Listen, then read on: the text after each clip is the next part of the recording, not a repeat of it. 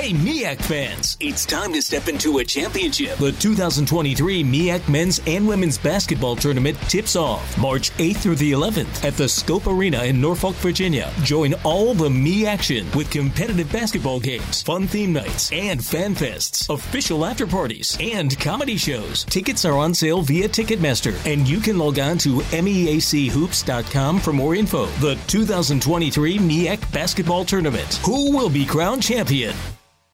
Want to create a breakthrough gene therapy or life-saving vaccine? Pioneer aerospace excellence? Take your hospitality tech brand international? Montgomery County, Maryland is where you can do all that and more. Use our ideal location next to D.C., diverse world-class talent, and our vast business resources to be the next company to make your mark and transform the world. Visit bnext.thinkmoco.com. That's bnext.thinkmoco.com to learn how we can help you create something remarkable.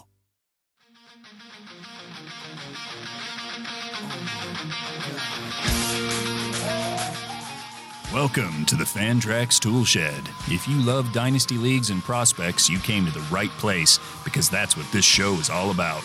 Covering the majors and all levels of the minor leagues to give you the leg up in your Dynasty Leagues.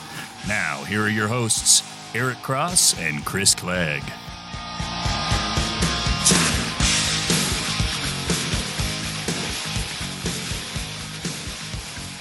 All right, Dynasty and Prospect fanatics around the world, welcome to the Tool Shed. This is episode 38 of the Fantrax Tool Shed with Clegg and Cross, powered by Fantrax and FantraxHQ.com. I'm your host, Eric Cross. We have another fun episode in store for you all today with an exciting guest.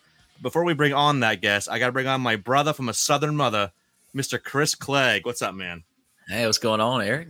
Another good day to talk baseball. I'm sitting here watching the Home Run Derby as we record, so we get to chat about some Dynasty and prospects and watch the All-Star weekend. So it's a great time. Exciting time for baseball for sure. Absolutely. I'm currently watching what looks like some guy that's 95 years old throwing the Pete Alonso. Right. It looks like my grandfather out there. Some guy lost in Joust. He's throwing great pitches for him, though, right down the middle. He is. Alonso's up to 19 right now. Yep, 19 now. Up 20. Okay. Stop looking at the TV. We'll get distracted here. As I mentioned, we have a great guest here. Now, he's making his Tool Shed debut from damn near the border of Canada. This is a man that has introduced me more times than anyone else in the history of podcasting. He's been known by many names, including Admiral of the USS Buttercream, Dirty Dawkin, and many more. He writes the weekly SP Barometer on Fantrax HQ, ranking the top 100 starting pitchers every week, and works for the United States Postal Service in his spare time. A man that always handles with care.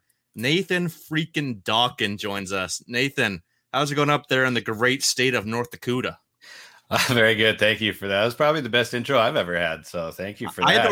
You've introduced me so many times. I'm like, I got to get the last 3 years of introductions into this one here. Yeah, you did well. But yeah, it's I'm on vacation right now. Baseball's on vacation. It's pretty great. I got the polar bear up there bashing home runs in Colorado, and I have a polar bear as a neighbor up here in the northernmost Dakota. So we're hanging out watching the polar bear as well. It's a good time. So yeah, thanks for having me on the show. Looking forward to talking about a lot of pitching today. Yeah, it's gonna be a fun episode. I think you have a moose for a neighbor too, don't you? Yeah, he's on the west side of me. Yeah. Okay. That's how they roll up there in North Dakota.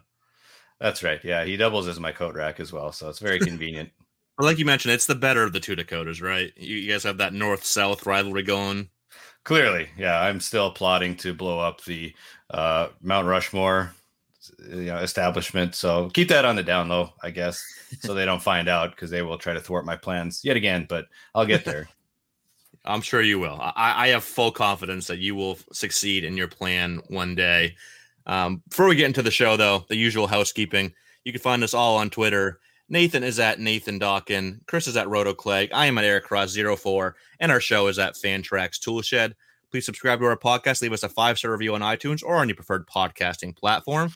And please check out our Patreon for extra written content from both of us, bonus podcasts, private Discord access to our live prospect and dynasty rankings, and much more. These perks are available across 4 different tiers starting at $5. Or if you just want to thank and support Chris and I, you can do so for as little as $1 a month. Sign up today at patreon.com/FantraxToolshed. And of course, check out all the other great written and audio work we have on the platform. I said Nathan's SP Barometer every week, all the dynasty and prospect work we do, and our other 2 baseball pods, 5 Tool and SP Streamer.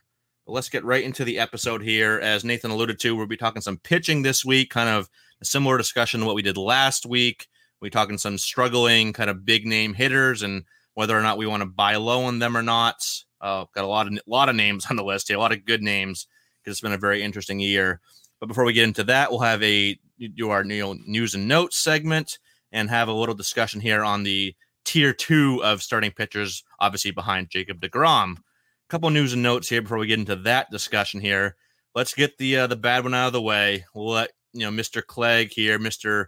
Atlanta Braves fan, do a little bit of mourning here with Ronald Acuna out for the year, torn ACL. Man, this just sucks for fantasy, for baseball in general. This just sucks, doesn't it, Chris?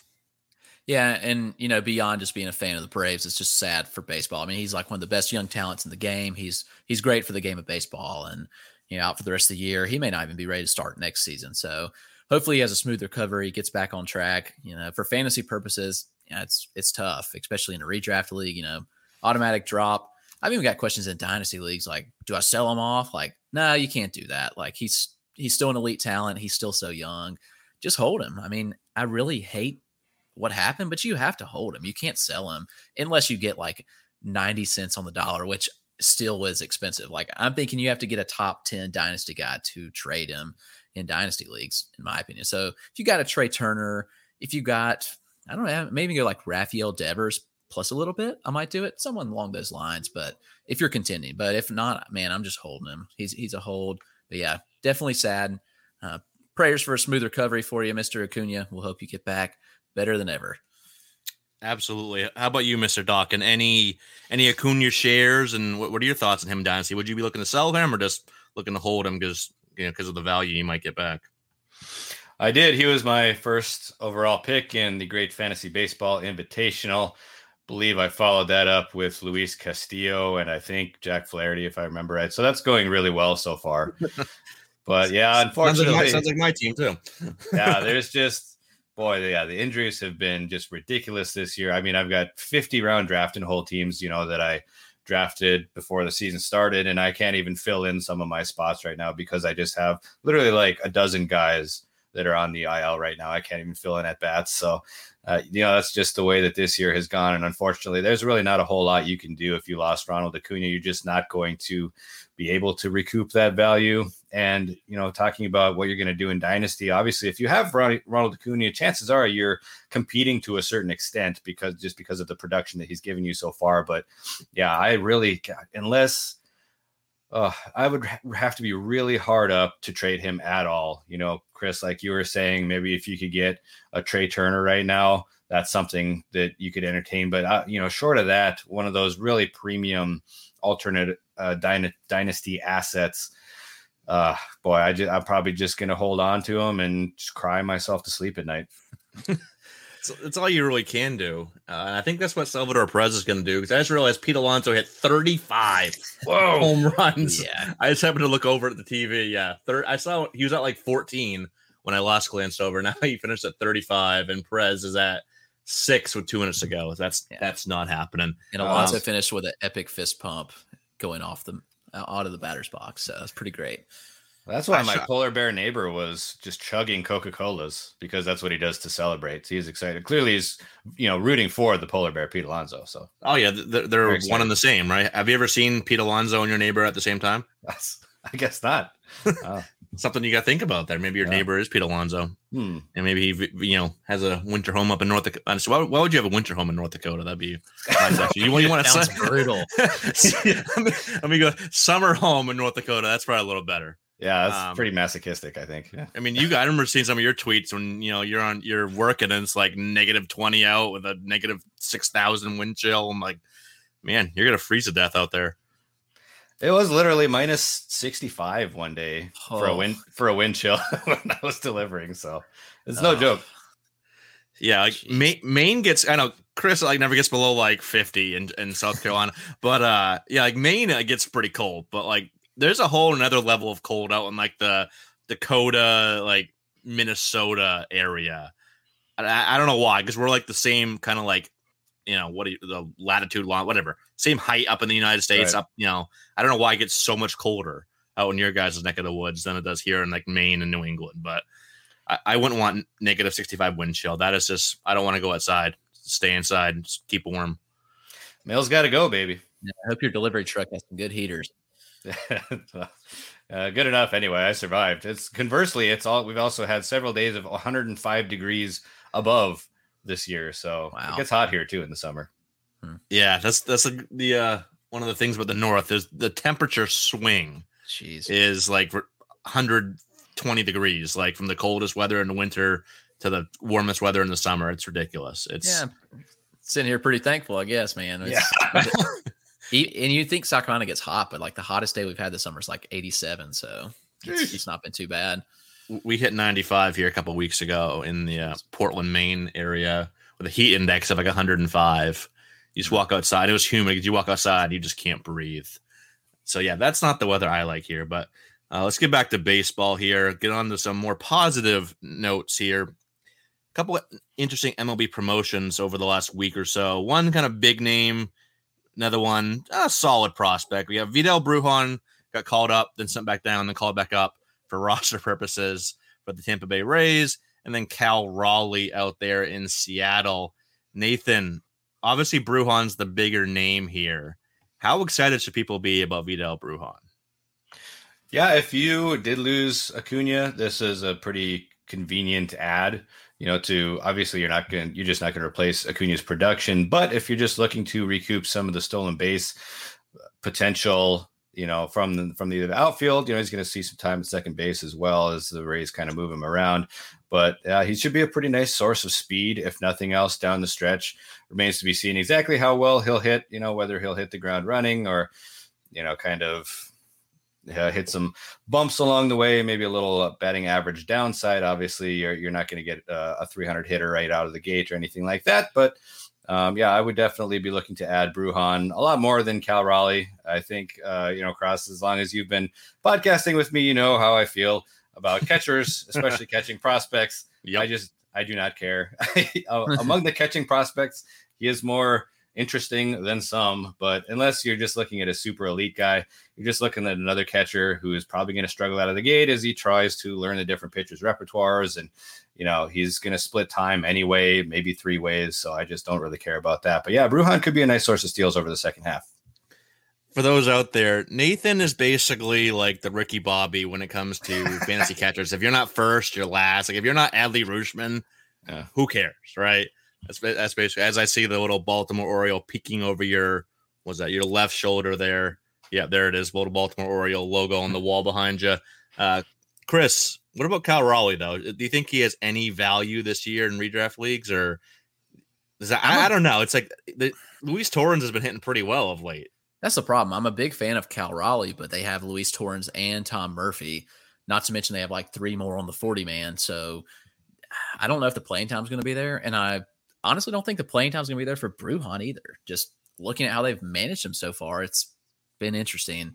And the Rays are going to Ray. So I don't know if he plays enough to be super relevant this year. And, in a redraft league, I don't know if I'm going out of my way to get either of them, honestly. I mean, Brujan has the upside, so, it may be worth it. And if he gets going, like, you'll probably regret not getting him. But I'm not going to, like, blow a ton of fab on him, which at this point, if you haven't picked him up, you probably missed out. But, yeah, I don't know. Just not feeling either really for redraft leagues. But, for dynasty purposes, a big fan of Riley. I think long-term, he's got plenty of upside, and he just doesn't get the love that he deserves in the prospect circles when, he's put up consistently good numbers, good hit tool, good power. And, Brujan, same thing long term. I think with the speed, he's got enough power and great hit tool. So people will say, he could be Billy Hamilton, but no, he's got way more power than that and a much better hit tool. So not really worried about that. So long term, love both guys. Short term, not really loving them. The Billy Hamilton comp, which I've heard, that's an insult. He is so much like the only thing that's comparable between the two is speed.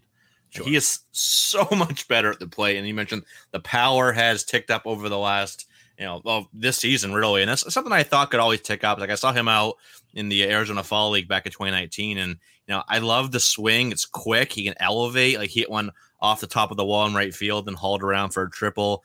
So I always thought there was more power there, maybe not like huge power, but like, 15, 18 home runs, something like that. Maybe even up near 20, best case scenario, along with that speed, great approach, and the contact skills that he has. So yeah, I'm still all in on Brujan long term, but I just don't see it this season. And like I said, in Fab, I probably took you a big chunk of your Fab to get him, and I just don't think it's going to be worth that. We've seen a lot of, even a lot of the top guys, like Wander struggling right now. Kelenic struggled. It's like basically everybody besides Jazz Chisholm at the start has pretty much struggled this year for offensive prospects. So yeah, not really looking to go after him in a big way. If you can just go pick him up just to see, fine.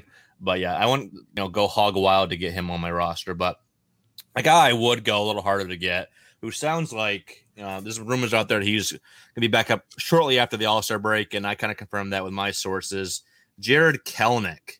Dawkin, are you at all worried about how bad Kelenic was in that first, even though the under the hood metrics were not as terrible, but what are your thoughts on Kelenic for us this season? I'm still in.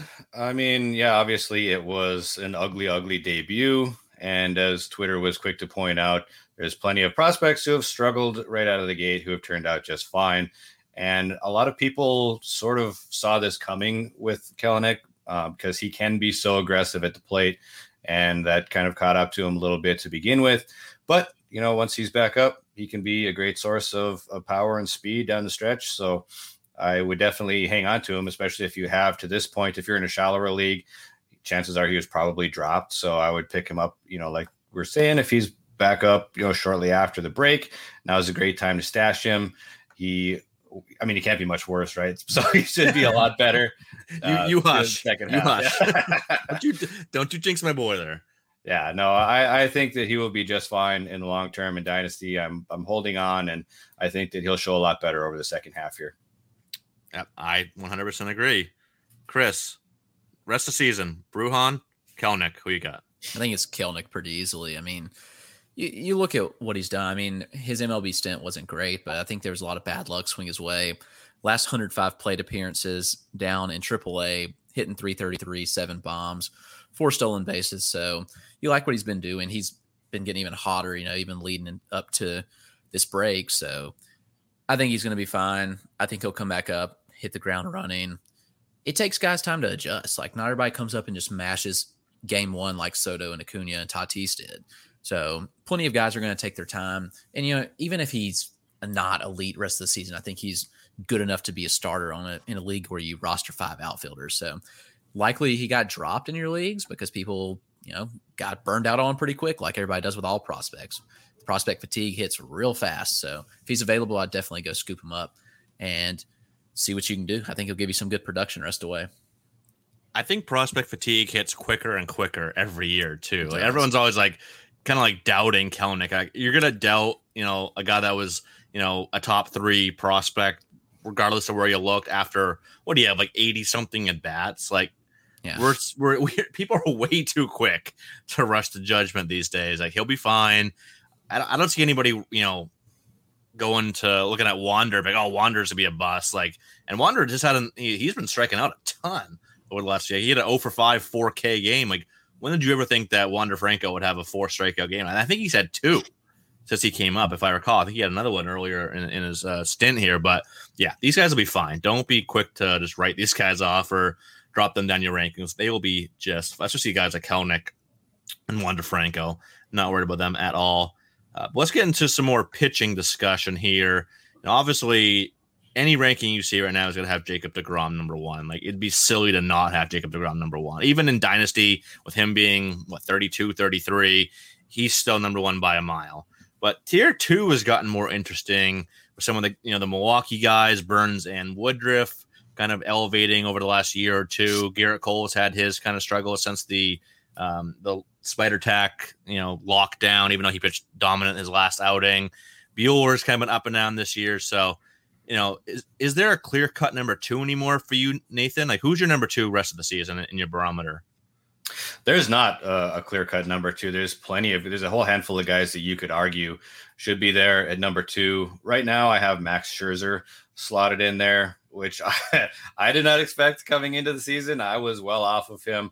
When pitchers tend to get toward, they're pushing 35 to 40 years old, I am pretty much just not going to draft them ever, which I missed out on a lot of great Scherzer and Verlander years with that approach. But, I'm happy taking or being off these guys a year earlier rather than a year too late. And I was worried about the back with Scherzer, but boy, has he just really been just classic Scherzer so far this year. I think you could argue Yu Darvish pretty easily as well. Brandon Woodruff. And I mean, those are the guys that I have following behind him. And then Zach Wheeler right now I have after them too. My God, he has finally had the breakout season that we have all been waiting for. More off-speed usage there has really been the key. And then I've got Garrett Cole down at number 5 right now. I think a lot of people would still argue that he should be higher. Maybe some people would argue that he'd be lower. So I have more that I, even within that tier, it goes all the way to, I have like 11 guys really that I have in that kind of ace tour, I'd use quote unquote aces in fantasy that are kind of a jumbled mess there. Gausman, Rodon I have up there. Burns, obviously, Giolito, Lynn, and even Walker Buehler is kind of towards the end of that tier for me, but he's just been so incredible so far. But where I'm interested to hear where you guys stand on Garrett Cole the rest of the way, because it's a little bit of a hedge. I don't think that he's going to be, the clear-cut number 2 or anything the rest of the way with his spin rates dropping, and he's kind of adapting, and he's coming off a great start. So that's promising, but I'm kind of thinking this might be a great time to sell off of that great start. So that's my kind of tier 2 guys. So I'll hand it over to you. Yeah, no, I tend to agree with you that I think it's a good time to sell. And when I say that, I'm not like out on Garrett Cole. I think he's still going to be very, very good. But maybe he's not number 2, number 3 overall good. Maybe he's more like, in that 6, 7, 8 range moving forward. I think we still have to kind of feel it out here because, like I say, he looked dominant his last start. So I'm willing to give him, rest of the season, see how he looks before I make any huge judgments here. But I think it's at least open to discussion because I remember, before the season, whether it's redraft, dynasty, whatever, it was basically like, all right, here's the top 3. It's DeGrom, it's Bieber, it's Cole. Now, like I said, we've all these other names that are up in there for both redraft and dynasty purposes. Like I have both the Milwaukee guys. I have Bieber for dynasty purposes. I have Bieber as my number 2. And then I have Burns 3, Woodruff 4, and Cole 5. But at the same time, like, those 2 through 5 is like they're probably 6 to 8 spots apart in my my overall ranking. So it's like splitting hairs at this point. Chris, I know you mentioned, I forget where you mentioned it, but I remember you saying this. You have Woodruff as your number 2 now for Dynasty, don't you? Yeah, I mean he's just been so consistent, and I've had him in that spot a couple weeks, and I was gonna put it publicly on Twitter right before his last start. Like he was cruising through 6, and they left him in too long. He kind of fell out a little bit at the end, but regardless, I mean, he's still been absolutely stellar. And the thing is just the consistency for me. Like with Cole, we've seen the inconsistencies now, and Woodruff hasn't fallen away in the midst of like the crackdown on all these substances. He's still been good. I mean, the command control is elite. The walk rates are so low. He doesn't allow home runs. The strikeout rate, could be higher. And that's my only hesitation for like fantasy purposes is the strikeout rate's not like super elite like you'd get with a DeGrom. But still, when you're that consistent and you're putting up these good of numbers consistently every start, like it's hard for me to argue against him, especially with his age.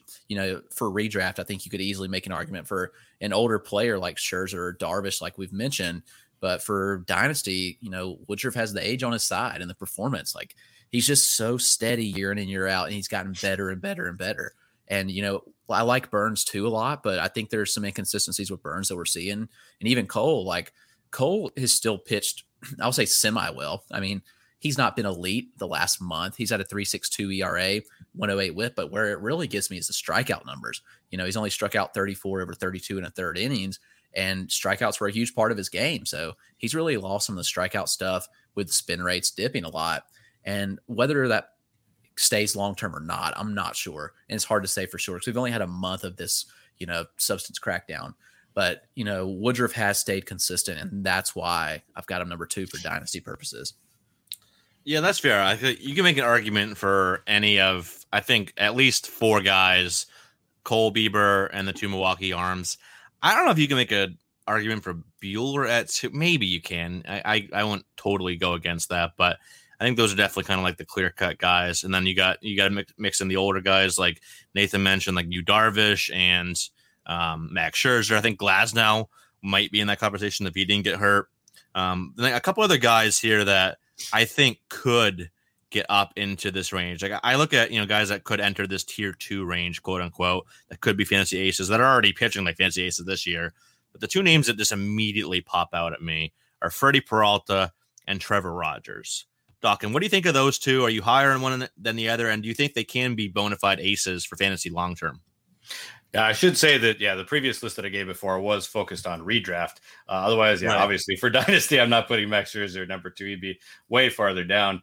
But yeah, and I was going to bring that up as well with the Brewers. I mean, how about that rotation moving forward with Woodruff and Burns and now Freddie Peralta moving up? He's at 15 just for redraft for me right now this year. And Trevor Rogers, I think is another guy who could just be a flat out ace moving forward. I mean, he is solid gold in dynasty leagues moving forward.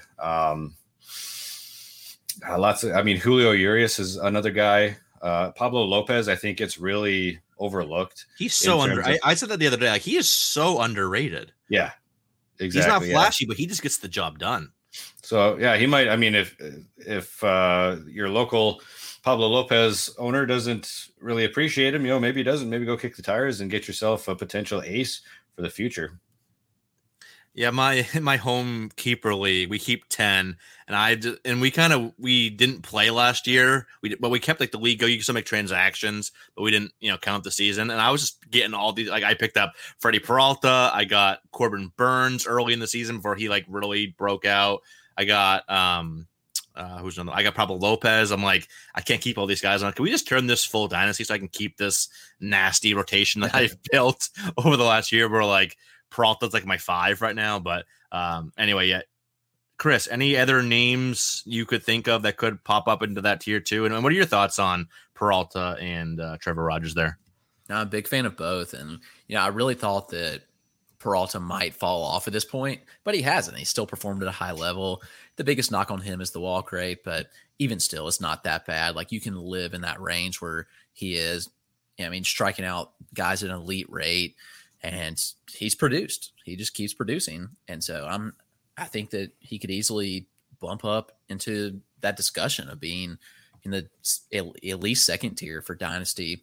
And especially because he's so young and he's going to continue to build up innings. And I think that was the concern this year is that how many innings would he throw? I mean, he's up to 98 so far. Hopefully he has a full second half, but it's hard to know for sure. I can't imagine him pushing 200 innings this year, but if he got to like the 175 range, I think that'd be awesome. And you would be more than thrilled with that production for your fantasy team. So yeah, those are two guys I think can make the jump. And, I don't really see any other names. I think Julio Urias is a good name. Like you mentioned, I've been a big fan of what he's done, and the Dodgers finally kind of letting him go this year and letting him do his thing. And he's performed at that high level, but yeah, I'm not sure I'm willing to go that high on him yet, but he's definitely in that conversation for sure. Yeah, Pablo Lopez is a good one as well. And so a lot of sneaky guys. I'm a Trevor Rogers fan as well. He's in a similar boat as Peralta. He just doesn't get as many strikeouts. He walks a good many guys, but Peralta's going to strike out a little more. But still, it's hard to argue with what they've done so far this season. And 108 sample size is a good sample of innings. So yeah, I'm a fan of both what they're doing, and I think they're easily top 20 dynasty guys for me right now. Yeah, 100% agree. And real quick, do you think your boy Ian Anderson can get to that kind of level that we're talking about?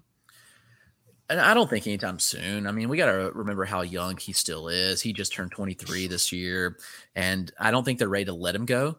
I mean, he got up to 96 innings so far. They kind of shut him down with he went down the IL, shoulder soreness, they say. I think it's kind of a way to kind of pull back his innings.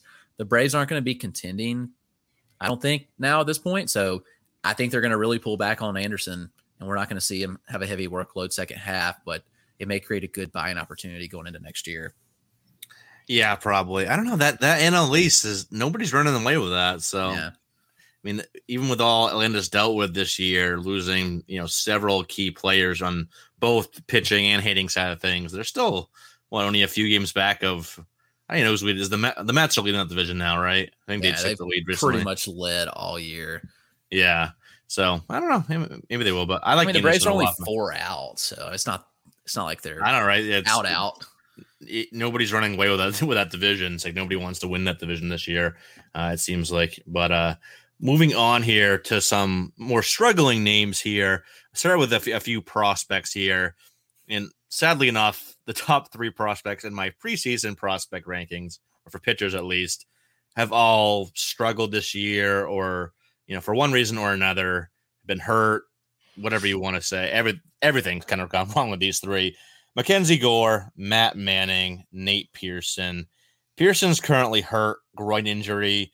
He's gotten I think he just had his 33rd opinion on that groin injury because he didn't like the first 32, which is never a good sign. Gore is just, I don't know, he's disappeared. I think Prospects Live put up a tweet, like, who would you rather have in dynasty leagues right now, Mackenzie Gore or Jake Eder, one of the bigger breakout prospects this year on the pitching side of things. And it was still Gore, but it was like 56% Gore. Which, who would have thought that? It's really close. Who would have thought that? 55 to 45. Yeah. 50, yeah. I was like, it's still Gore, but barely. Like, who would have thought before the season you put up a poll, that same poll? I don't think anybody's ready for Jake Eder. Even his own family is like, no, I'll take Mackenzie Gore. At that point, it's like, but he has not pitched well. The command issues are still there. I don't think he's even pitched lately. Like, I think my daily prospect stat updates, whatever you want to call it, somebody replied a couple days ago, like, does Gore still pitch? I'm like, I don't know. Like, he's just kind of chilling there, not doing much of anything anymore. And then Matt Manning has just kind of regressed. Nathan, do you have any hope, like any one of these 3 that you're still like more in on than the other 2, or are you kind of jumping ship on all 3 of these guys at this point? Yeah, at this point, I think that Pearson just likes people looking at his groin. That's the only reason that I can think of. Why did you say that when I was like mid-sip? My drink everywhere. I haven't got you in too long, Cross. I got to make up for lost time. Right. Yeah, it's Matt Manning. I mean, obviously, we knew the stuff is kind of backed up, but he gets to the major league level as well, and he's pretty much got as many strikeouts as walks so far, and that's really bad.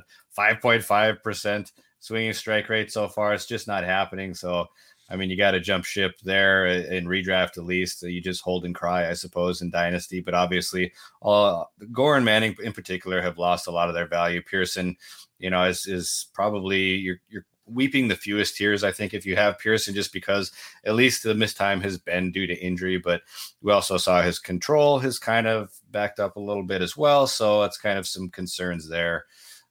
Yeah, it's just, with Mackenzie Gore, there's reports of he had the yips as well, which is just kind of like at a certain point, that it's gotten into their psyche, and that's additionally making things worse. We had the 2020 off a season pretty much off for the minor leagues, and some guys have come back and they've taken huge leaps ahead. And then there's guys like, Mackenzie Gore and Matt Manning, where it's like, what the hell, what happened to these guys? And yep.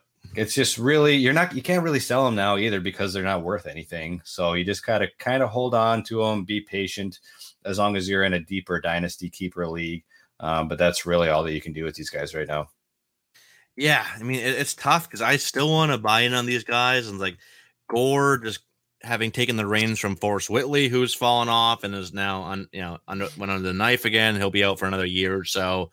It's like adding to that tin stap. It's like with the 2 biggest pitching prospects of the last like 4 or 5 years have both just completely fallen on their face before they even get to the major leagues. It makes you even that much more kind of hesitant to invest heavily in pitching prospects. I know there's a lot out there. I'm not like, opposed to, investing in pitching prospects in Dynasty, even though I do go for hitters more than pitchers, obviously, but you get those out that they're already beating that tin stap drum, and now it's that drum beat is getting even louder. But Chris, any one of these 3 that you're more or less worried about? Not really. I mean, they've all been so bad. Yeah, I mean, yeah, like y'all said, you can't sell them at this point in Dynasty. You're not going to get anything. I just rather hold them and hope they recoup their value some. And Gore's been atrocious. There's nothing else to say. I've been worried about Pearson as a bullpen arm for a little while now, and I'm just even more worried now. And Manning just doesn't have it. I think Pearson could be super elite closer. Like I really do. He's got the stuff to just be a top closer in the game. Gore doesn't even look to have that stuff anymore. Like at one point, Gore had like the best 4-pitch mix in the minors and the 70 grade command. He doesn't have that anymore. And I don't know. And I think Dawkins brought up a good point with the mental aspect of the game. Beyond their pitching ability, just mentally struggling with that is a big thing. And I think, the struggles were documented last year with Gore at the alt site. They never brought him up. Everybody was questioning and wondering why he wasn't coming up when the Padres desperately needed a rotation help, and they never brought him up. And that factors in. And then this year he comes in, he struggles in the spring, he struggles in AAA. And I know it's in his head. Like, it has to be in his head. And deep down somewhere, like, there's still that pitcher that we once saw as the top pitching prospect in the game. Unfortunately, though, for dynasty purposes, his value is tanked. So like I said, I think you just have to hold on tight and hope he recoups it. And unless you're in a super shallow league where you only roster like 50 prospects, and at that point, I'd move on. So you don't think he's a top 50 overall prospect anymore? No. When I update, I think he's going to be like in my like 80 to 100 range, honestly. That's fair. I think I have him in the 60s right now, but it's consistently trending the wrong way. Skiing down that slope. And Manning, Manning just has regressed. That changeup's regressed. The commands regressed. It's where he was when he was in like high A. It's like back to like, all right, good fastball, good curveball, but that's about it now. And maybe he moves to be in my top 100. I don't think he's top 100 anymore. Yeah, I don't remember where I have him, but he's even lower for me than Gore is. So yeah, definitely these guys are falling hard. I'm still, I think, the most in on Pearson. Like, I've always been a big Pearson guy. Everyone knows that. And I think there's so many paths to, like you mentioned, Chris, he could be an elite closer with that triple-digit heat, that 70-grade wipeout slider that he has. I think he could be like a top 100 draft pick just as on that. Like, he could be like a righty Josh Hader. I think he could be that good with that 2-pitch mix. And I still think I'd still say it's like 60-40. He's a starter. I think Toronto wants him to be a starter. Like, they really could use him like panning out and being like, a top of the rotation type of guy. They really need that type of guy in that rotation. So I think they're going to give him every opportunity to still be a starter long-term. But yeah, between the inconsistent command he's had, just the injuries off and on, and there's never been any like huge major injuries, but he's always seems to be dinged up or dealing with something like we mentioned, the groin right now. So I am worried about him, but I think I'm the least worried about him and the most worried about Gore, because at least Manning's still kind of pitching okay at times. Gore hasn't pitched well in like 3 years at this point. Like, even when he had that, 5 or 6 starts at Double-A to end 2019, he was like mid-4 ERA then. So he hasn't been good since he was in a high A, excuse me. So I'm pretty worried about Mackenzie Gore here. So conversely, if you are not doing well this year in your dynasty league, which, if any of these guys, would you be throwing out low ball offers for? If you just got, you got a bench spot to, grab one of these guys, maybe they get back on the right course. I think for me, it would be Nate Pearson. I'm more on Cross's side in terms of being optimistic with Pearson, but any of the three, would you guys be interested in that? Maybe, definitely Pearson. Maybe Gore if the price was like dirt cheap. Like, if I could give up like a prospect outside my top 150 or like a low end regular, like maybe a contending team has Gore. They need some like a low end pitcher or something, someone that I won't, kick myself for trading, maybe just to see if Gore can right the ship. But I don't even know about Manning at this point. I don't know. What do you think, Chris? I'm not touching Manning. I'm still in on Pearson from the standpoint of, I think he'll be good one way or the other, whether he's a starter or reliever. I'm not worried about that. Honestly, I think Gore may have the best price point right now, because I think so, yeah. If you own the top pitching prospect in baseball for the last 3 years, and then he's done this, that you've completely soured on him when you've expected him to be up. He was supposed to be up last year and performing for your team. He hasn't given you anything for 2 years, and he's just been absolutely terrible. I think that the owner in your dynasty league of Mackenzie Gore may just be so soured on him that you can get him for virtually nothing. I'm not going to say nothing, but you could get him for like a top 150 prospect and not do that. I think I'm willing to take the chance on that upside. Yep. 100% agree there. So I think we're all seem to be kind of out on Manning at this point, or at least 1 foot out the door. I'd say I'm 1 foot out the door, Manning. I still like the guy. I guess I saw him pitch a couple of times in Double-A, and still think he's got a good fastball curveball combo. But he's got to really improve the rest of his game, or he's going to be probably a bullpen arm too. That's going to wrap up our prospect talk here. We have plenty of major league guys, but we're going to go ahead and take a quick break, come back on the other side and talk about those guys. So don't go anywhere. Hey, MEAC fans! It's time to step into a championship. The 2023 MEAC Men's and Women's Basketball Tournament tips off March 8th through the 11th at the Scope Arena in Norfolk, Virginia. Join all the MEAC action with competitive basketball games, fun theme nights, and fan fests, official after parties, and comedy shows. Tickets are on sale via Ticketmaster, and you can log on to meachoops.com for more info. The 2023 MEAC Basketball Tournament. Who will be crowned champion? All right, welcome back from the break here. We got Nathan Dawkin, Dirty Dawkin, with us, of the former Nasty Cast and Fantrax Dynasty fame and many other things that he's famous for. But I'll let him. Nathan, what else are you famous for? There's going to be a lot of things you're famous for. What are some of those? Infamous, perhaps. I'm not super famous, believe it or not. I think a lot of people tend to bring up my failed attempts at eating a 5-pound burrito here in Bismarck on Cinco de Mayo. I got real close. I just had a little tortilla left, but yeah, you only had a half hour to eat it, and it was just too chewy. So that's one of my great failures in life, quite frankly. So you're saying you could probably hold your own in the burrito eating contest if there was one? Well, there probably is one somewhere. Like major league eating, they have like everything nowadays. I mean, yeah, I'm no Joey Chestnut or anything. I guess if I dunked that tortilla in water like he does with the hot dog buns, maybe it would have been disgusting, like tortilla paste, and I might have yacked because it was so gross, but maybe I would have got it down if I had done something like that. I need some more ingenuity in my game, I guess. I will say, though, it's nasty. One of my home leagues, we determined draft order this year. We had to eat 2 hot dogs with buns and a 16-ounce glass of a beer of our choice. And I was like, let's go Joey Chestnut style. Let's dunk the buns in the beer. What did I have for a beer? Allagash White. It's a light wheat ale, kind of easy going ale. I was like, let's go with the easy one.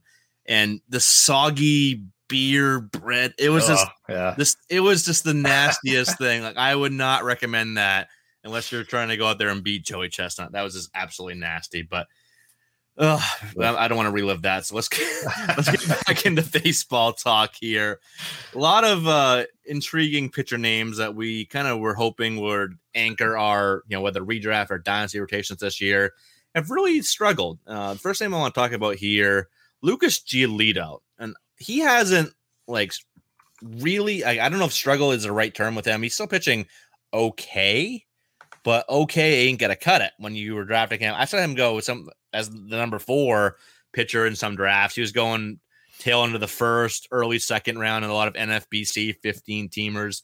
But he struggled to the tune of a 4.15 ERA, 117 whip, and 125 strikeouts in 104 innings. So still, decent season, but he's kind of fallen off here, and he's one of the guys that's been affected by the Spider Tack crackdown here, it looks like. So, Chris, how do you value Lucas Giolito going forward? Is he still in that second tier?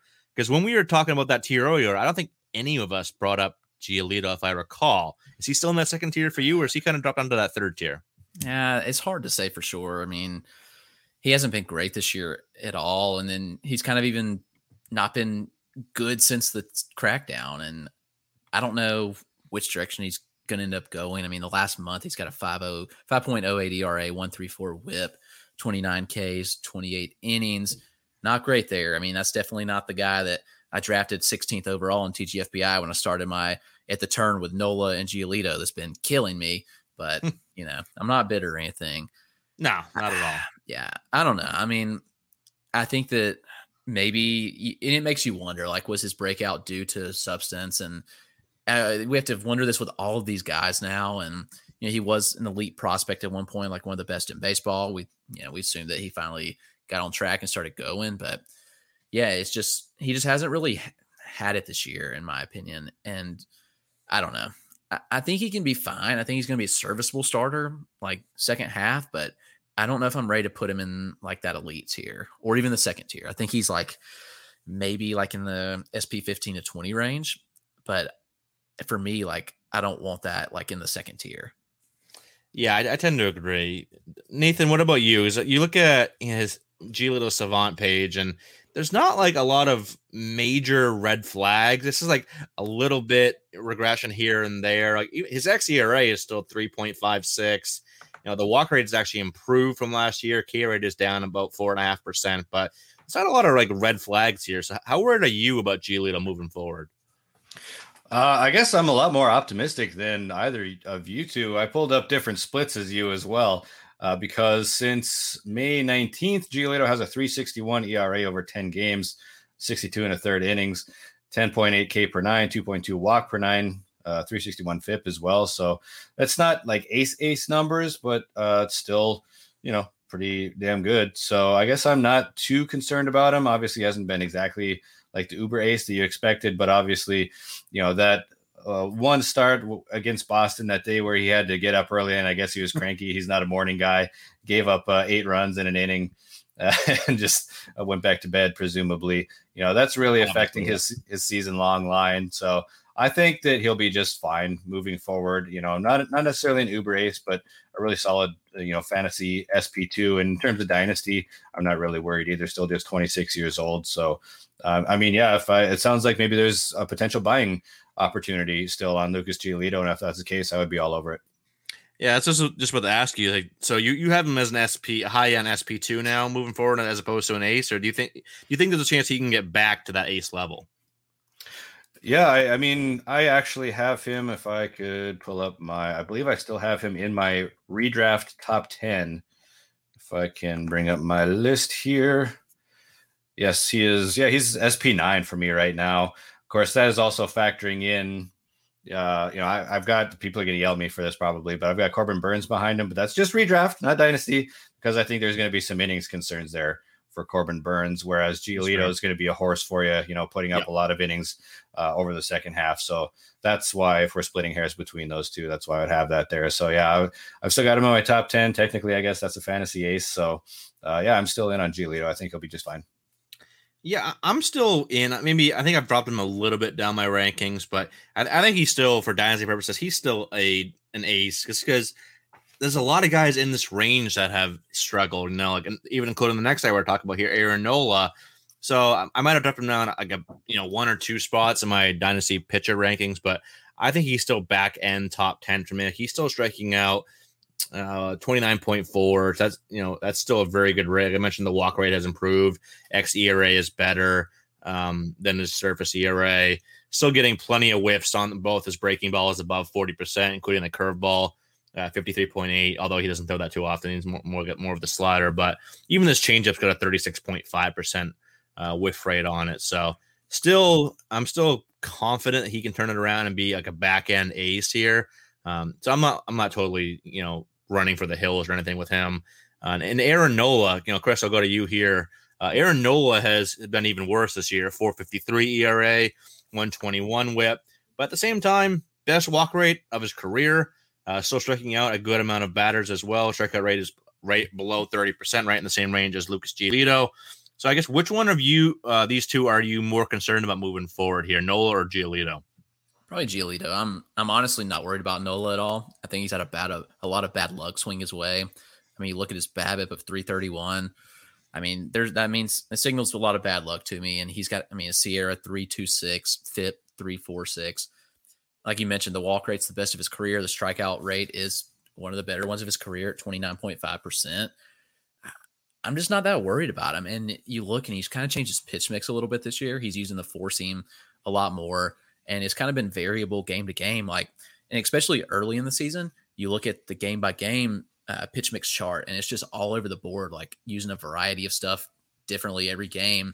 And he seems to kind of be settling in now, consistently using the four seam the most, around 40%, and then the curveball, and then the changeup. So I think he's kind of getting in that rhythm, and I think he's going to have a great second half. I'm not worried about him at all. And like I said, if you can buy him low, then I certainly would. And I'd buy Giolito at the right price too. But I think Nola has the better second half.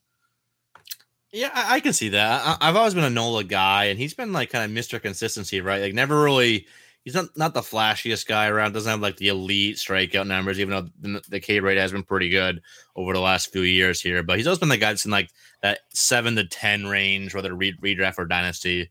So I'm still in on Aaron Nola. I'm still in on both these guys. One thing that you mentioned, the pitch mix change, it's kind of odd, right? Like I always try to get better, even if you're, one of the best pitchers in the game, you always try to get better. But at the same time, like, why make like this pretty big pitch mix change when the, kind of the usage rates you've been using have worked for you? Like in 2020, he had all 4 of his offerings were between like 21 to 27.5% usage. Now all of a sudden the 4-seamer, he's basically added about 14% usage rate. It's kind of just been like the sinker's gone down. I just don't know why you go with that kind of a big pitch mix change when it was working for you. He's been, in 2020, 3.28 ERA, 107 WHIP, 7th in the Cy Young voting. Arguably the best year of his career outside of 2018, his career year in 2018 when he had 237 ERA and kind of put himself on the ace map. So it's kind of odd that he's gone under this pitch mix change, but I'm not too worried about either of these guys moving forward. So if you can buy low on either of these guys in Dynasty moving forward, I would. But one I am concerned about, Blake Snell. He's not been good, but at the same time, I'm not overly surprised. I always kind of was waiting for the other shoe to drop with Blake Snell. I'm like, all right, he's talented. He's a talented arm, but I always just felt like he was just like dancing with danger every time he's out there. Like he's just going to implode at any second. And this year he finally has 4.99 ERA through his first 16 starts, which spans 70 and a third innings, which is another issue. He's only averaging like 4.5 innings per start. WHIP is 155. But he is, if he wasn't striking out as many guys as he is, I'd say he's not even worth rostering. And obviously, yes, still in Dynasty he is, but in redraft leagues, like he's doing more damage to you than he is good here. And he hasn't really been like, he had that 189 ERA in 2018, but since then 429, 324, albeit in only 50 innings, now 499. So he's been more kind of like this type of guy than he has been like the ace that we saw in 2018. So Nathan, where do you stand on Snell moving forward here? Are you kind of out on him, or do you think he can rebound? I've kind of always been out on Snell. I don't know that I've ever really drafted him much at all, because he always goes for that kind of borderline ace or SP2 fantasy price, and he just does not put up a ton of innings outside of 2018. He threw 180.2 innings. Other than that, he has not been anywhere near that 107 innings in 2019. I want, if I'm going to spend an early draft pick on one of these quote unquote fantasy aces, one of these frontline guys, I want a ton of innings out of him. Blake Snell just has never done that. And his walk rate has never been great either. And it's backed up even worse on him this year. And there's a ton, that's gone wrong. Like you said, it's barely over 4 innings to start right now. Walk rate is just through the roof right now, 5.63 walks per 9. And he's getting barreled up hard too, 11.1% barrel rate this year. I believe his ex-Wobicon is the worst in baseball at 459. So he's just getting absolutely crushed. He's not fooling anybody. His O-swing is way down from 35.5% to 27.8%. Extension is down across the board. Like everything is just going wrong with Blake Snell right now. And I don't think that, what's he going to bounce back to? What we've seen before, I suppose. The walk rates are always there, but the strikeout rates rather are always there, but the walk rates are always too high. And I just, he's not a huge durable guy who puts up a ton of innings. So, if you have him, you probably just hold on to him. You don't want to sell him now. But if I'm, we're talking about some of these other buy low guys like Aaron Nola, I would definitely buy low in Dynasty right now. Blake Snell, I'll pass. Chris, you kind of in that same line of thinking? Definitely. Yeah. He's just, he was never an ace in my opinion. He had the great Cy Young season, but other than that, I've never been a big fan of him. Like you said, he's averaging like 4.2 innings a start this year. Like that's just not okay. It's not sustainable for your fantasy team. He's hurting you. So no, I'm not looking to buy. If I own him in Dynasty, I'd probably try to sell and see what you got. Like I'd just take, honestly, like cents on the dollar, because I don't think he's going to be worth a whole lot going forward. Yeah. And when the Rays trade away a pitcher, we should probably listen. because the Rays have had, arguably the best track record with it's them, Cleveland, and the Dodgers, or track record with developing pitching, and so they know what they're doing when it comes to the pitching side of things. And when they traded him to San Diego, that should have probably kind of set off more red flags and more warning bells in our minds than it probably did. So yeah, I'm out on Blake Snell too. He kind of, his career path kind of reminds me of like Robbie Ray, where was always a big strikeout guy, the control command issues, but had some pretty good seasons in earlier on in his career. Now he's kind of going where Robbie Ray was like a year or two ago. So maybe he turns it around like Ray does. I didn't think Robbie Ray would have to turn it around like he has this year and turn to a totally different pitcher that actually somehow has much better control all of a sudden. I don't think Blake Snell is going to do that because, like I said, his pitch mix, he's got the good breaking balls. Like those have always been, even this year, the slider and the curveball are both very good. Whiff rate above 40%. His batting average against on both pitches under 200, but the fastball has been getting hit hard. This year, 286 batting average against, last year, 326. The changeup is just not good. 389 batting average against on the changeup. That's even the XBA is 332. That's not good. And last year it was better, 259. But so it's really just like he's got good breaking balls, and that's about it. He's getting hit hard, across the board, like Nathan mentioned. So yeah, I wouldn't be buying Blake Snell right now because I think the asking price will probably still be too high for my liking here. So I'd let somebody else buy low on Blake Snell. But going back to the Atlanta Braves here, a couple of their young arms that have both, Soroka and Max Fried have been kind of trending down for different reasons. Fried more so performance-based. Soroka had just re-injured his Achilles, tore it again walking, which is like he's walking, he should be fine, but no, re-tears the Achilles. Achilles injuries always worry me. I just seen, more so basketball, Kobe Bryant back in like 2015, whatever. Kevin Durant, just how this type of injury can just the re-injury rate seems to be a lot higher. It's just a very, very severe injury. I think more severe than people realize. So Chris, I'll go to you being our resident Braves fan here. He's giving me the thumbs down. What are your thoughts on these two right now, Chris? How do you feel? It's frustrating. Like, for Soroka, especially such a promising young arm, he never really had the strikeout rates to be a high-end fantasy starter. But when I saw Soroka, I saw a lot of young Aaron Nola. When you look at the pitch mix, pretty sinker heavy, pitching to contact and pitching well to contact. And, eventually as Nola moved out of the sinker usage, and, we mentioned a minute ago, he's even using even less this year. The strikeout rates went up. And I honestly saw that coming with Soroka. I really did. He had good command and control. But unfortunately, this puts a huge damper on it. We didn't see him pitch this year. He obviously just got half of the 2-month season last year before he went down, and who knows how he'll be moving forward. And that's honestly my concern, is that he's never the same guy. And I can't remember if it's the plant. I think it's the plant foot that he tore it in. Is that correct? I thought it was his. Wait a minute. Yeah, I think it is the plant foot. Yeah, I think you're right. Either way, I don't think it's good. Yeah, it's not. It's not good either way. Whether you're pushing off the rubber or planting, like it's still not good. And obviously, I don't know if it was just a bad surgery or what, but how you pop it just walking is kind of baffling to me. But, I don't know if he'll be ready to begin next season. His dynasty value is pretty tanked at this point. I still think he can have a great career, but I just wonder like how much this actually affects him. I really do. And I'm concerned. I would say I'm very concerned moving forward. Still young, just 23 years old, but still, it's tough to see. And with Fried, I think Fried overperformed last year, and I think that there was definitely regression coming. I didn't think to this extent, but here we are. And Fried, again, is not a big strikeout guy either. His walk rate's actually down this year. And, Fried actually does a good job of limiting hard contact. Like, he's always been really good at keeping the ball down on the ground and not allowing hard hits. And that's what he excels at. But this year, something's gone wrong, and he's just he hasn't really gotten hit much harder. Definitely harder than last year, because he was top of the league in exit velocity and barrel rate last year. But, he's just not performing at the level that he was.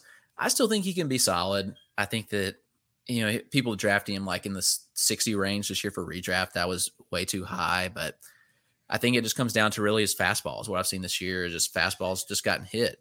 Last year had a 198 batting average against, this year 341 batting average against, and the XBA doesn't look any better at 324. So, it's certainly concerning things there. And I still think Fried can be solid moving forward for dynasty purposes. Like, I think that he could be, an SP4, but I don't think he's going to be a SP2 like people were drafting him to be this year. Yeah, I think that's fair. I think Fried, we just overvalued Fried.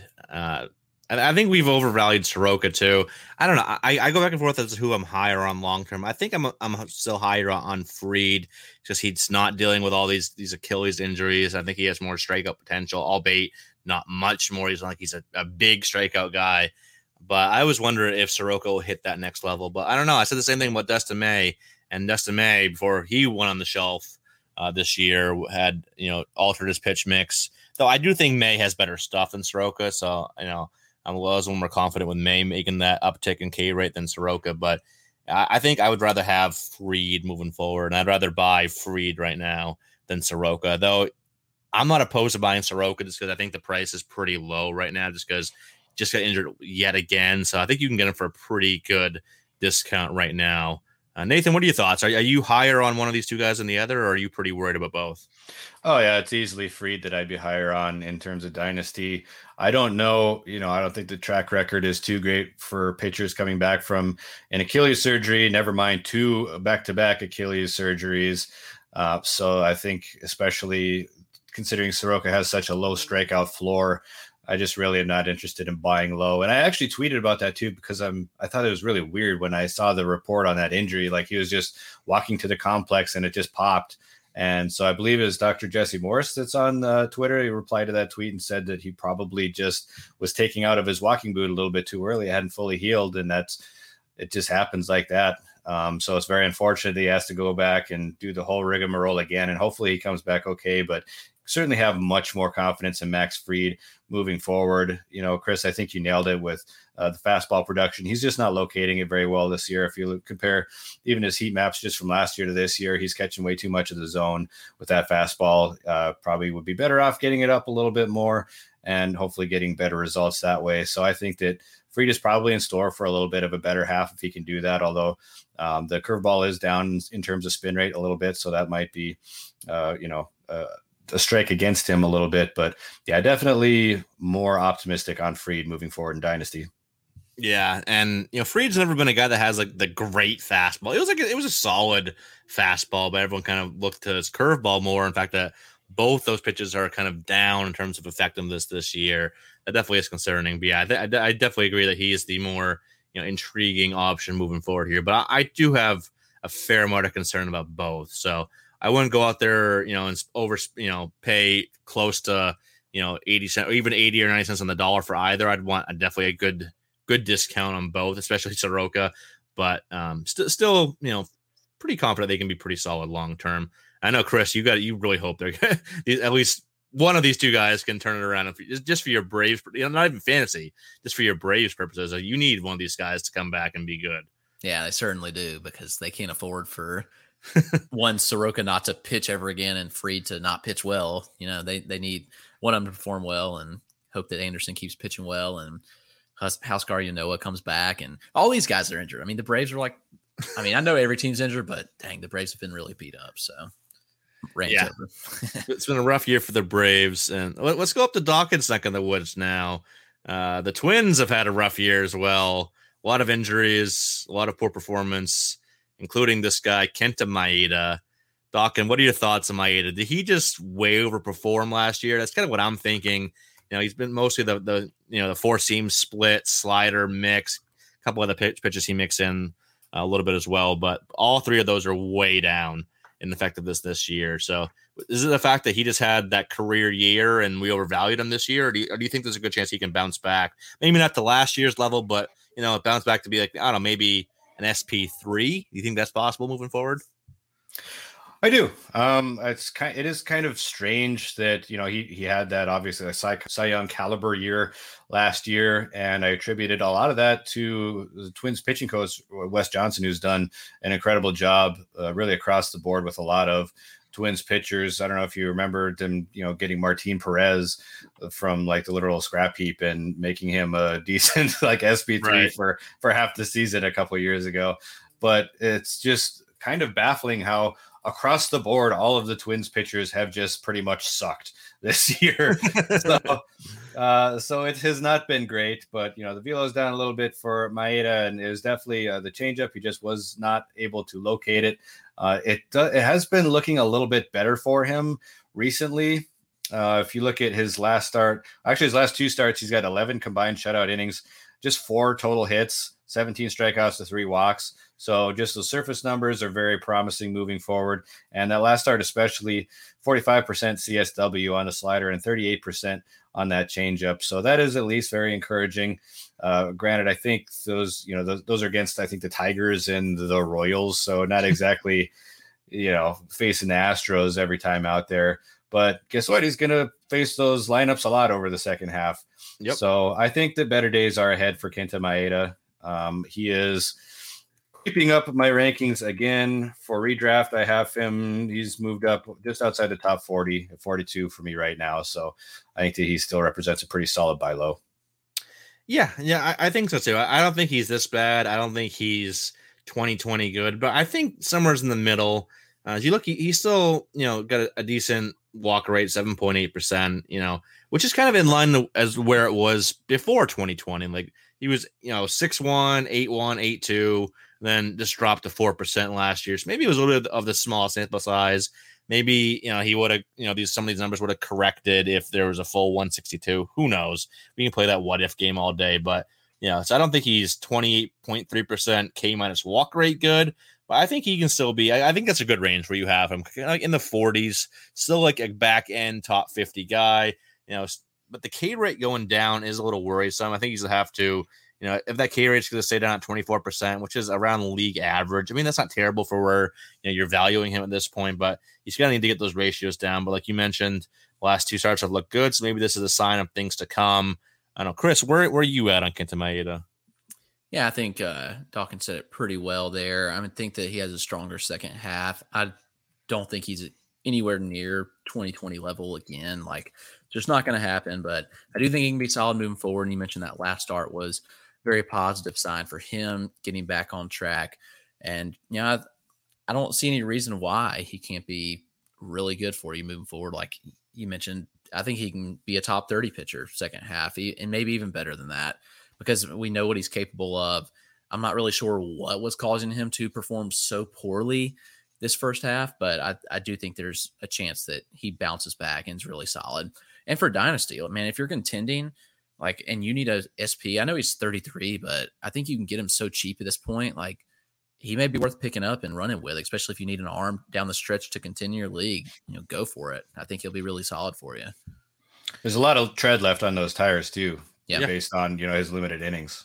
Yeah, Dodgers never ran him in the dirt, so then they don't usually. Yeah, and that's something I've always said too. Like, look more so at mileage than the age, because like I remember putting out that tweet where, you know, at the same age, Felix Hernandez had pitched like 1,000 more innings than Jacob deGrom or something ridiculous. Just because, you know, Seattle did run Felix into the ground starting at the age of 19, and deGrom only has like 1,300 innings on his arm right now at the age of 32. So you don't necessarily look at these guys' ages and just think that, oh, you know, he's 34, he's gotta go down. No, that's not. Look at the mileage. Real quick, both of you, long term, Kenta Maeda or Blake Snell? If you had a dynasty startup draft right now, who are you taking first out of those two? Neither. Oh, that's a brutal question. Jeez, because obviously the youth is on the side of Snell, so you would hope that he, you know, could make some adjustments. And man, at the same time, I'm more confident in Maeda though. Like, yeah, age, but I normally draft to win now in dynasty, so I'd take Maeda.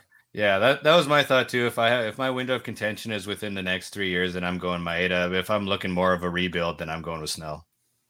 Yeah, no, that's definitely fair. But yeah, I'm not sure if I wouldn't be going out of my way to target either one of those guys either right now, unless they fell, which is always possible. A couple of speaking of younger arms here, we had Jesus Luzardo on the list here, and I want to add Sixto Sanchez into this as well. They're both the same age, kind of same skill level, I think, kind of same range and rankings for the most part. But Luzardo has not been good this year. He was hurt a little bit. They had him out of the bullpen for a little bit. Now he's back down in AAA. Sixto kind of went missing for a while. You'd get like this vague report. He was like fantasy baseball's Bigfoot this year. Like you get this vague report every 3 weeks. So he's like throwing from 80 feet or throwing from 110 feet. And Bigfoot technically is my neighbor to the north. So yeah, it's a lot of Dawkins neighbors here on the tool shed tonight. But yeah, and now we get the report like a week ago that he's out for the rest of the year. That shoulder injury just is not getting better. What's your guys' level of concern about both these guys? And, obviously they're very, very talented arms. Both, were top 5 pitching prospects. Sixto still was, and maybe still is, depending on, how you feel about them, but they're both kind of pretty concerning for me moving forward here. But Dawkins, who do you like more moving forward? Who are you less concerned about, Luzardo or Sixto Sanchez? Oof, yeah, that's tough. It's like, do you want to put your toe into a salad shooter or a meat grinder? I don't know. Like it's pretty either way is pretty dangerous. I guess if I had to choose between the two, I would just go with Luzardo just because I don't know. I always love me a lefty, and I think we've seen a little bit more success at the big league level. I guess that's really debatable. I don't know what you consider success. But I just really. Obviously, they both dealt with so many injuries. It's hard to pick one or the other at this stage of their career. Both still very young, of course, but I feel a little bit more confident in Jesus Luzardo's health moving forward, although I would say that he's probably more likely to get pushed to the pen. So, I don't have any shares of either of these guys because of sort of their minor league injury track records. But, if I was pressed to pick one, I guess I would go with Luzardo. I think I might actually go Sixto here. I still like both of them, and I do agree that I think Luzardo is a bit safer due to the health of both these guys. Obviously, Sixto out with injury right now, but I do like Sixto's stuff a good amount more. Like you've seen, even though Luzardo has the velocity and average 96 miles an hour on that four-seamer from the left side, it gets hit pretty hard. This year, 452 xwOBA. 716 x slug, and actually the actual metric 784 actual slug. Still, the curveball has been pretty good, but the changeup has not been good. The sinker has not been good, though a little better than the four seamer. But I love Sixto's arsenal, I really do. And I think he's a guy that is going to have the K rate tick up. I've always kind of thought it was odd that a guy with 3+ pitches, fastball, slider, changeup, and pretty solid command and control that he's shown throughout his professional career was never a big strikeout guy, but I do think that ticks up. It's only a matter of time with the wipeout slider that he has, the good changeup, the elite fastball. I think he's going to have like that Dustin May type transformation at some point. So I'll go Sixto here, though I'm still in on Luzardo, but I don't know. He just looks like he's kind of regressed since his rookie year, and the K rate has been kind of meh, 23.5, 24%, kind of middle of the road K rate. Not really what we thought Luzardo would be for a strikeout guy. Chris, what are your thoughts on both these guys? I'll split the tie here and go with Jesus Luzardo I think he's one of the best buy lows you can have. I mean, at their peaks with both guys, like in the minor leagues, like I would have taken Jesus Luzardo. He was super elite as a prospect, performed at every level, dominated, high strikeouts, low walks. He was like everything that I want in a pitching prospect. And he was like always right there neck and neck with me with Mackenzie Gore. And, this year, I think there are several things that we can attribute it to. One, I mean, obviously some injuries. Two, some bad luck. You look at a 330 BABIP and a 64% strand rate. Like those are just, signs of bad luck. And three, just his fastball location hasn't been there this year. You look at the heat map and it's just dead over the middle of the zone. And you said it, the wOBA on it. He has a 333 batting average against, allowed 7 home runs on that one pitch. And that pitch alone has just been killing him. And I think that if he gets that right, then I'm not really worried about it. I think he'll jump back to a high level And I think that he can be high-end SP2. I think he's more than capable of that. And I think it just comes down to really the fastball. And that's really the biggest thing. Because you look at what he, even with the curveball and the changeup, the curveball has a 55% whiff rate against it this year, 37% put away rate, not getting hit hard, not allowing many hits against. The XBA is even better. The BA against it's 184, XBA of 134 is pretty impressive. X slug of 215 against that pitch. So I think if he can figure out the fastball and just locate it a little bit better, he'll come around. And I think he's a phenomenal buy low in Dynasty because, again, people sour so fast on these prospects when they don't jump up and just perform at elite levels. And Sixto's a great buy low as well. I like Sixto. I'm more concerned with Sixto's track record of injuries. He seems to be injured a lot. And, this year, just kind of how they slow played everything until 2 months into the season to rule him out for the year. I don't know. I am worried about the durability concerns there. And I am to an extent with Luzardo, but I think Luzardo is one of the best dynasty buy lows you can have right now. So I'm leaning that way. I would agree with that. I think they both are great buy lows right now because I still think the upside for both is pretty high. Obviously, both very talented arms, but I guess I do lean more Sixto, but I would look to acquire both if possible. Really quick, as we're going a little long here, but there's 3 more names I want to at least hit on briefly. Eduardo Rodriguez, Steven Strasburg, Chris Paddock. I'll just go each of you real quick. If you had to buy low, given the price tag that for each one of these guys, if you had to buy low on one of these 3 right now, which 3 would it be? Doc, and who would it be for you? So Erod, Paddock, and who's the other one? Steven Strasburg. Well, it's definitely not him. Okay. So rule him out. Yeah, take him right off the list. I'm afraid that he might just be cooked. So I am going to go with Erod. I think he probably, on my latest starting pitcher barometer, I actually did a kind of a buy low, sell high bit since, there had been not a whole lot of games pitched basically between my previous starting pitcher barometer, thanks to, the holiday and then a couple bullpen games towards the end of the week for a lot of teams. So, and I kind of regretted not putting Eduardo Rodriguez on that buy low list because if you just look at his surface stats, 5.52 ERA right now, but 4.33 ERA over the past 5 games, which is 27 innings.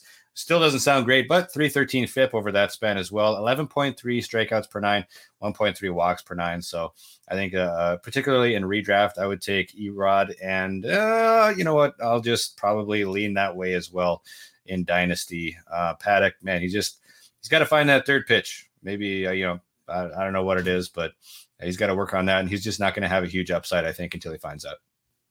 Yeah, I agree. I go Erod as well. As a Red Sox fan that's watched, I think basically Homer, bias, all those words. I've watched basically every one of Erod's starts this year, at least to some degree, and he has not looked as bad as his surface ERA. You mentioned, so a lot of the metrics are better, especially lately. And his xERA is actually 3.54, which is basically right in line with last year.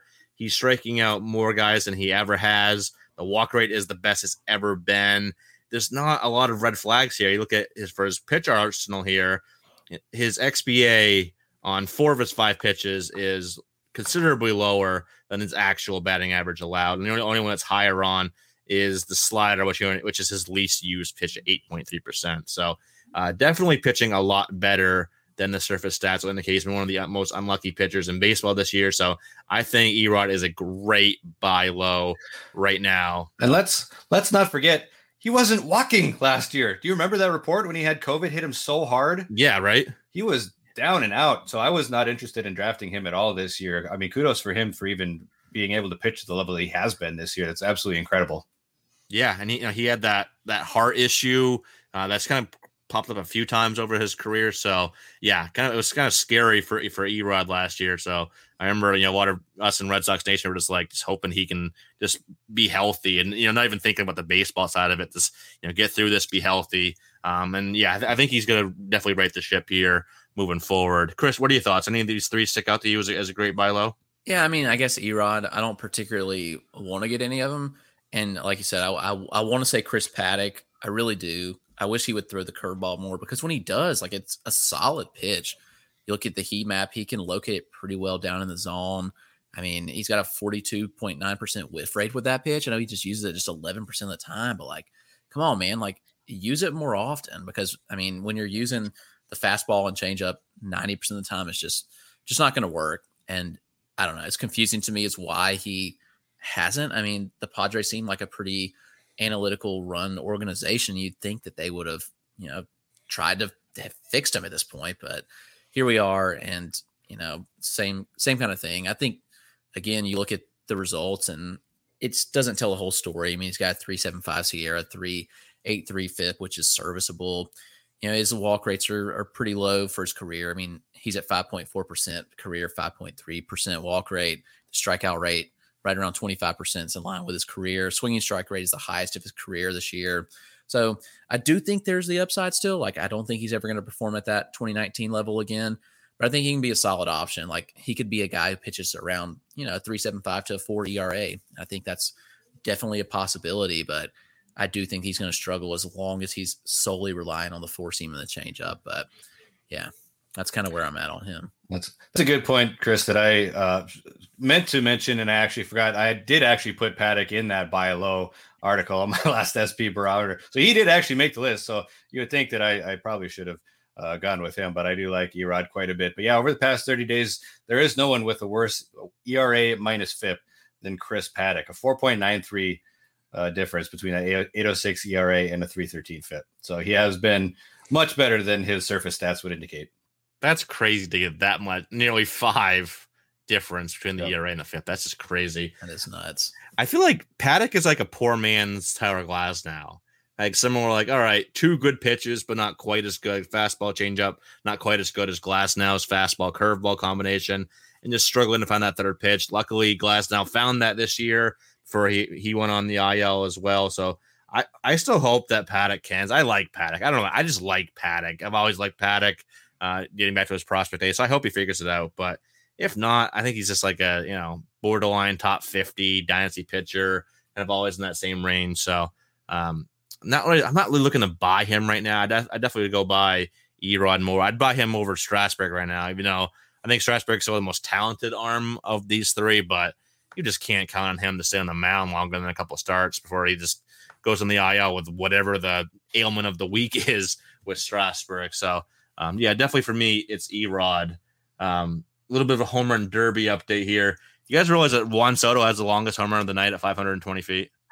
Juan Soto, baby. Well, did you see his battle with Ohtani? I mean, yeah. They tied again in the playoffs.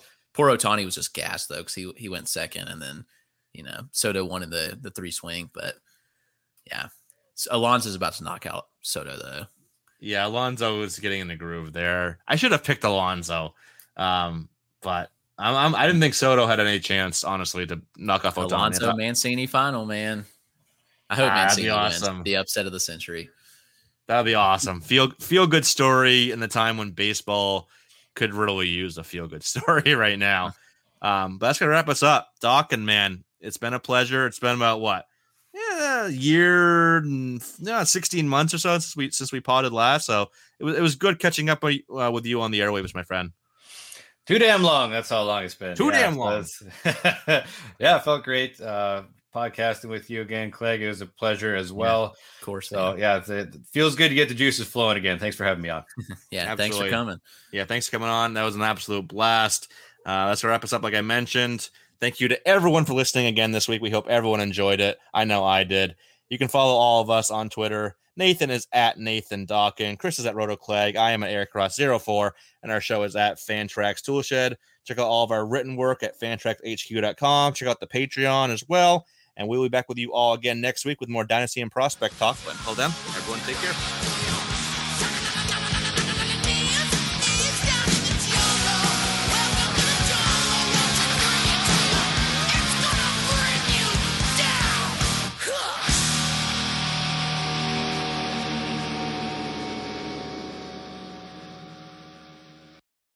Texting privacy policy and terms and conditions posted at textplan.us. Texting enrolls for recurring automated text marketing messages. Message and data rates may apply. Reply stop to opt out. The pandemic has been hard on all our kids. New studies show more than 1 in 3 children who started school in the pandemic now need intensive reading help. That's right. Millions of kids in kindergarten through 3rd grade in the United States cannot read at grade level. Here's the good news. Your child can be reading in just 30 days, guaranteed, with Hooked on Phonics. Even if your child has been struggling, Hooked on Phonics will teach your child to read in just 30 days, guaranteed. And right now, you can get started for just $1.